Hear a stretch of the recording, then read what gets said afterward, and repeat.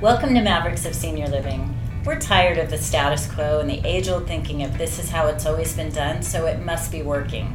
Come embark with us on this journey as we challenge today's thinking of how we age. We are going to challenge the issues with curiosity to foster ingenuity in senior living. We are your hosts. I'm Francis. And I'm Catherine. If you're a forward thinker in long-term care, a caregiver, provider, or family member of a senior, you're in the right place. We interview experts, innovators, and people willing to shake things up for the betterment of our older adults with the intent of creating change. Want more inspiration? Subscribe to our show and check out more episodes on our website, mavericksofseniorliving.com.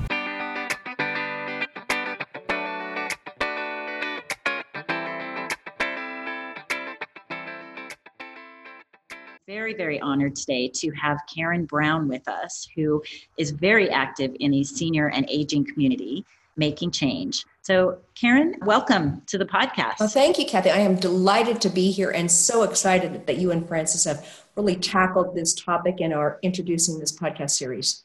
Thank you. Well, we're excited to talk to you today because you have a lot of things going on. And why don't we start there? What are all of the things that you are working on right now? So I am actually kind of involved in all things aging. That's what I really talk about. I actually serve on the Governor's Task Force for the Strategic Action Planning Group on Aging. I also am very involved in a campaign called Changing the Narrative. And it is really focused on talking a little bit about ageism. And we actually have a new offshoot campaign called Age-Friendly Workplaces.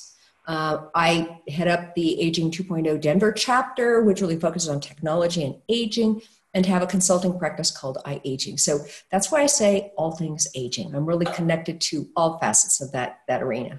All things aging. And I met you last year at Denver Startup Week. There was a session that you put on, I think AARP sponsored it, and Aging 2.0. And I've become involved in Aging 2.0 as well. And for you listeners out there who have any interest, Aging 2.0 is a fantastic organization. The Denver chapter here is very active. And if you have any interest, we'll put some information in our show notes about joining. For those who are listening, Denver Startup Week is coming up in September. It's the 16th through the 20th. And iAging and Aging 2.0 have 3 different panels that will be going on this year. Likely on Monday and Tuesday, the 16th and 17th. There'll be startups in the longevity economy, one focused purely on the caregiving aspect, and another really on sort of partnerships, pilots, and public relations. So we have at least 3, and I know there are others that are also out there, and I'd be glad to share those links with you too, Kathy. Oh, that would be great. Tell us a little bit about changing the narrative. That was one of the things that Francis and I talked about. We're here to challenge, and we challenge with curiosity. What needs to change in the world of aging today? And I was intrigued when you talked about changing the narrative. So tell us a little bit about that. So the Changing the Narrative is actually a campaign that's being funded by Rose Community Foundation, as well as the Next 50 Initiative. And the campaign really focuses on looking at how we talk, act, think, and treat older people. So it's really looking at the whole concept of, does ageism exist? And if it does, what kinds of things can we do to really evolve our thinking around that topic? It was actually kind of like birthed by an organization called the Frameworks Institute. The Frameworks Institute is an organization that tackles issues that sort of have garnered a bad rap for some reason. And aging was one of those. They couldn't understand why there wasn't more connectivity, relationships, opportunity for older people. And as they looked a little bit closer, they recognized that there was an ism attached to it, and that negative things are generally attached to just growing older. That's kind of how we got started in it, and that's where we're at. In 2018, a team of, I'm going to guess maybe a dozen different presenters made more than 48 presentations across the state to more than several thousand people talking about, how we talk about older people and talking a little bit more about ageism. So that's really kind of the guts of what it is Their tagline is ending ageism together. I like that. And so those 48 presentations that were given across the state of Colorado, were those same presentations or similar presentations given across the nation, or is this a Colorado initiative? This is actually a Colorado initiative. It's my understanding that there are a couple other states that have a smaller campaign where they've done, maybe a dozen presentations. But Colorado, amazingly, has had a highly receptive climate, all the way from libraries wanting us to come in and do presentations to the Attorney General's office. Actually, presentations have been done at the AG's office to all of their attorneys because their attorneys represent older people in fraud and litigation and those kinds of lawsuits. So we've talked to a vast array of different groups, but Colorado certainly is leading the nation from what we understand in terms of getting the word out there about really trying to evolve our thinking and talking and acting towards older people. That is really interesting, and I'm not surprised to see Colorado on the forefront of this, and I imagine that you have a little bit to do with that as well, because you're very, very active in this community, so we appreciate that. The presentations that were made, the objective of those was to what? It's really, the objective is to reframe how we think about aging. They actually, and I'll, maybe we can put these kinds of information on your website, but they actually put together like 3 different cards that when you go through a 3-hour training, talk about basically justice, how we treat people and that we treat all people equally, that as we age, every person ages and they build momentum. And the third card is ingenuity. Why does it matter what's at stake? So they really try to help us look at things from a different perspective and reframe our perspective from us and them. Whether it's an older person, it's them, it's not a part of our community. That aging automatically equates with decline and deterioration. Interestingly enough, I think it's less than 5% of older people actually end up in a nursing home in skilled care. The vast bulk of older people actually live out their lives in generally good shape. Just we tend to have put them off onto the back burner once they hit 65 and retire. And then that whole concept of dependency that, once you're older, you're completely dependent on everybody else. Again, for a small percent of the population, that does occur. But we're seeing now that timeline is growing where we're actually independent and healthier much, much longer. So those are kind of the themes of what we talk about. There's the other thing that they talk about too is fatalism. It's interesting because very few foundations actually support aging. 2% of the foundations in the US give grants to support programs that tackle aging or help older people. But a part of it is a fatalistic perspective of, they're old, there's nothing we can do about it. And again, that's a tiny part of the population that gets to the point where they are so challenged that they really are 100% dependent on other people. So that's kind of the theme and, the direction of what we talk about. And do you address at all in the Changing the Narrative the way that the older population stays in the workforce longer and how that fits? One of the things that came out of this change in the narrative, as we did the presentations last year, all 48, after almost every presentation, somebody would come up and say, I'm 40, I've left the workforce, care for my kids, I was out 5 years, I'm having a real hard time getting back into the workforce. Somebody was 55, said I was outsized, downsized, right-sized, whatever you want to call it, but I'm out of work and I have to work. I need that money so I can retire. And I may actually have to work in retirement. A third person, a 65-year-old, actually said that I just retired from a 20-year career. I am so excited to do something different, like onward, new endeavor. When we heard those things, we actually decided that the business community might need sort of a reminder and some documentation that older people in the workforce is highly valuable. So we actually put a brochure together. A woman named Janine Vandenberg, who kind of heads up the Change in the Narrative, put a brochure together that really talks about the value of an older person in the workforce. Not suggesting that there's any less value for any generation. It's just you may as well keep some of these people involved because they do bring a lot to the picture. So it rolled out of the changing the narrative. So the older population can bring the maturity, the experience, the being good advisors and mentors potentially for some of the younger population who comes with some new, fresh, fun ideas. Working together seems to be a really great approach to getting some innovation in the world. Especially in Denver, it's very much a startup world. And I'm seeing more and more of people who are, I would say, over 60 even, starting up companies, which we don't think about that in startup world. I think you point out something about the mentoring. And one of the great things that we have certainly across the globe now is the recognition that we have peer-to-peer mentoring and reverse mentoring. So not just older people educating younger people, but even younger people helping older people who maybe don't have the same skill set, whether it's the social media avenue. So it works both ways. I think that the mentoring is working both ways and working out really well where it's being enacted. That's a really, really good point. Two-sided mentoring. What are some really interesting things that you have learned? I know you and I talked about some terminology that we use that's very common that maybe we should consider changing.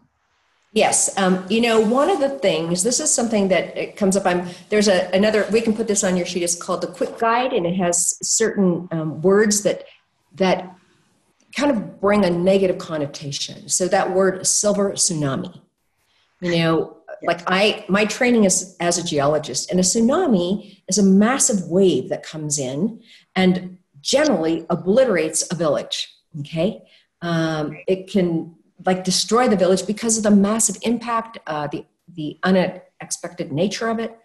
So to call it the silver tsunami brings a rather negative connotation. So that's one of those things that we really want to change rather than that catastrophic perspective. We can talk about, Americans are just living longer and healthier. That's what's happening. It's not a silver tsunami, and it's not just for the boomer population. Every generation after us is going to live longer and longer and longer, or at least that's the expectation. And so what we're bringing to the world is only the beginning of what's going to happen in the years to come. And that's something that I did not know. I learned recently that it's not just the boomer population. This wave will continue. How does changing the narrative look at that? So what we're actually doing through the Age-Friendly Workplace initiative is I'm connecting with chambers, rotaries, businesses, business alliances, and coordinating presentations. So a team, myself and another person, I have a team of about 8 or 9 women who are working on this part specifically, and one man, one guy's joining the team too. And we actually go out and do presentations and talk to people about, what's going on. Businesses actually at this point in time, generally speaking, we've got a lot of receptivity. And I think part of that is the recognition that our unemployment rate here in Colorado is about 2.5%. So that means that every employer is looking very hard to find people to help them, to grow their business, which ultimately grows the local economy, which ultimately grows the state economy. And keeping those older people employed in some capacity is highly beneficial too, because that means they have more discretionary income. They can actually continue spending as opposed to being on a fixed income. I do think it's interesting. There's, I was at a presentation this morning that I and Nancy Fingerhood gave, and a woman raised her hand and said, one of the concerns that we had when she was in the corporate world, just like you and I, is that just as you described, well, if all the older people stay on, there won't be room for the younger people to move up, and the salary caps will impact the lower people.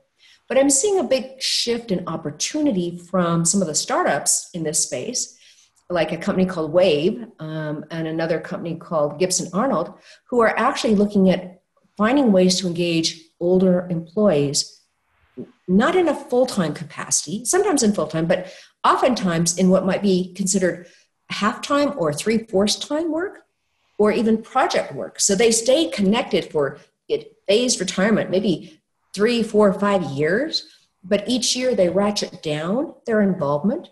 So that allows for that older person to mentor some of the younger people coming up. It allows for a slight reduction in their salary, lightening the load so that those people coming up can get increases in wages, and keeps the company whole by keeping that historical knowledge base training the younger ones coming in. So I think there's starting to be a little bit more insight into how do we evolve things to tap into both or multiple sets of generations of workforce. I'm glad to hear that, and I'm looking forward to having Colorado be on the forefront of making some real change in the nation. You're really involved also in technology and the aging population. Tell us a little bit about what you find in the technology world right now. Well, as you well know, caregiving is one of the biggest challenges that anybody who is connected to an older person is probably experiencing, whether you're a senior living community, whether you are a home caregiver. If you're looking for support, we have an incredible shortage of caregivers.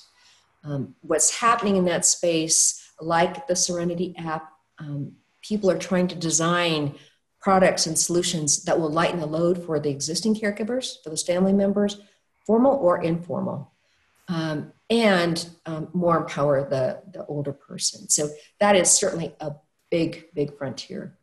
But as at Aging 2.0, you may remember that we have 8 grand challenges. Caregiving and care coordination are 2 of those. They probably are the biggest ones right now. There are things like, opportunities through startups like Silvernest, which is a startup that focuses on home sharing for a boomer or an empty nester. I think it's an amazing product and solution. I actually spoke with a fellow named John Zababa, who 25 years ago, they came up with the same idea, but it was before the internet.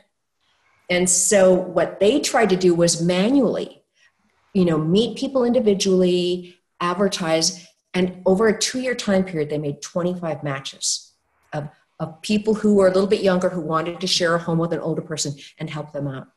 Silvernest, in 2 years, I think they've now topped 75,000 matches, all because of the amazing capabilities of algorithms and the ability to be on the internet. You're in the tech space as well. I mean, you probably know more about the caregiving stuff than I do. To go into caregiving is not a lucrative career move right now, but they're so desperately needed. I was at Argentum recently, an Argentum conference, and they talked about some across the board caregiver education that would allow caregivers a career path and bumps in pay along the way as they met certain criteria. So I'm looking forward to talking more about that too, and we'll probably do many episodes just on the topic of how do we deal with the caregiver shortage that we will have with this amazing population that's going to continue aging and aging better than they ever have in the past. So notice I didn't say silver tsunami. Very good. Changing my narrative. There you go. That's perfect. Well, it also tied to the technology space, which really kind of ties with caregivers. I mean, I can think of 2 other products that I'll just mention. And certainly I'm not saying these are the end all be all, but I think they're very interesting.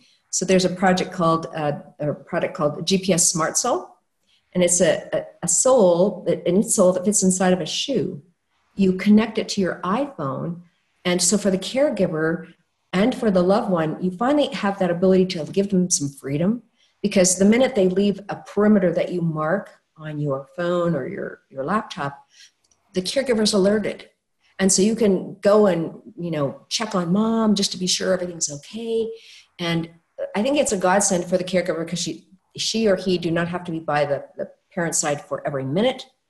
And the parent gets to, have a little bit of freedom and wander around within a certain parameter. So amazing stuff that's happening because of, it's the tech. That's and it sounds so simple, doesn't it? It's a GPS in an insole for a shoe.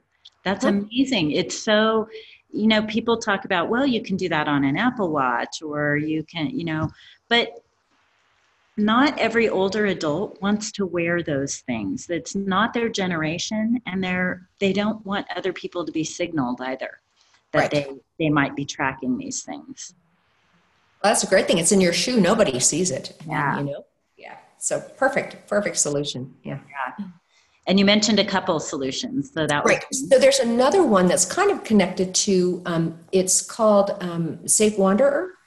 Are you familiar with that one? I'm not. It was designed by a Japanese boy. He was 19 when he actually designed it. His grandfather had real bad dementia.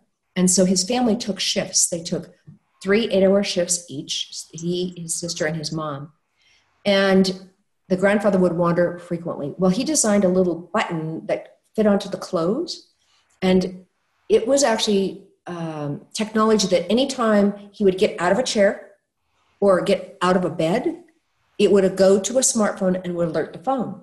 So again, it gave that caregiver the freedom to, you know what, let grandpa do his thing. If he changes from where we set him down to watch TV, we'll know and we can go check just to be sure he's okay.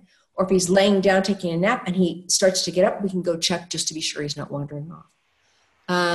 Actually, I think that was maybe 3 years ago. It came out at iAging 2, and the Alzheimer's Association adopted that as one of their products that they really felt was a high benefit for that population with dementia. That is fantastic. And as you say, it gives the caregiver a little bit of breathing room because we can't have eyes on them 24/7, even when you're taking shifts. And then we'll have more sessions on this. Then get into the caregiver burnout and how do we manage caregiver burnout. It is a very, very real thing. And if you haven't done caregiving, you may not quite understand the level of burnout that can happen and the impact on your mental health, your physical health, your emotional health, your relationships, your work. I think this all ties in to some extent with changing the narrative, because in the old days, we didn't have those tools. So people, if you got dementia, you truly were dependent 24/7, around the clock on somebody. As time goes by and our health span grows, and we're able to find some solutions that help older people and their caregivers, you know what? It gives them a little bit more independence. It gives the caregiver more independence. And I think it changes our perspective of, you know what? Suddenly older, dementia, and unable to do anything to, you know what? Still able to be engaged and connect on some things, maybe losing a little bit here on this front, but could be gaining in other areas. So I think that is changing the narrative of the kinds of solutions that are out there and that we actually can find solutions that help everybody. As we talk about changing the narrative and terminology, we talked about the silver tsunami and maybe eliminating that from our vocabulary. You had mentioned to me also how we refer to them. And there I said them, right? We don't want it to be an us and them. How do we refer to the category of person who is 65 and older? Right now we call them seniors, we call them elders. For the most part, that's part of what the Frameworks Institute did. They did some amazing research and actually documented. They used 6 or 7 different words. They used senior, elderly, older person, older adult.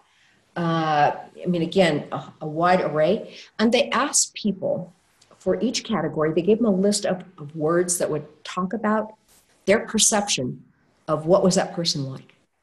Seniors and elderly ranked in terms of the frail, elderly, old kind of a person.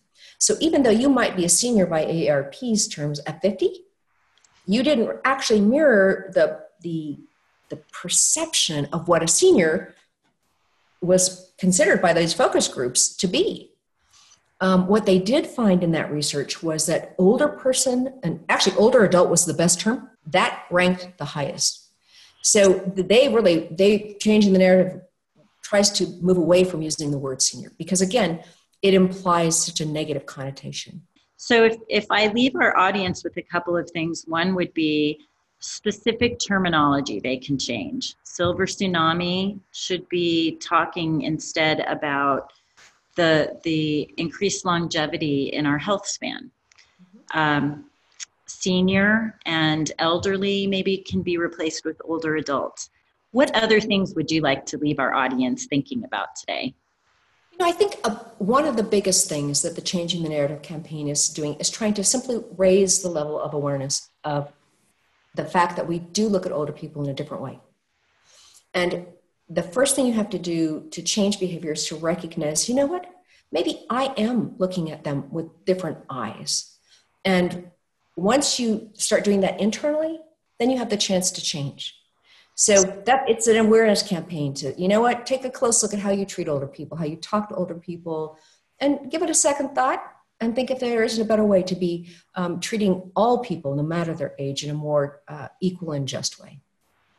That's great, Karen. Thank you so much for your time today. We appreciate it. For our audience here, we will have all of this information in the show notes with several links. And Karen, we will certainly have you back on to talk about several of the other things that we know that we're all challenging here in the aging community. Thank you. It was great. Well, and again, thank you and Francis for doing this. I think it's just going to be a wonderful opportunity to create more awareness around all things aging. Want to join the challenge? Have a story on how you or your team are fostering ingenuity? Share it with us by visiting mavericksofseniorliving.com. You can find our social media links and ways to connect there, along with more episodes to light your innovation fire. And don't forget to subscribe for more great interviews. Until the next challenge.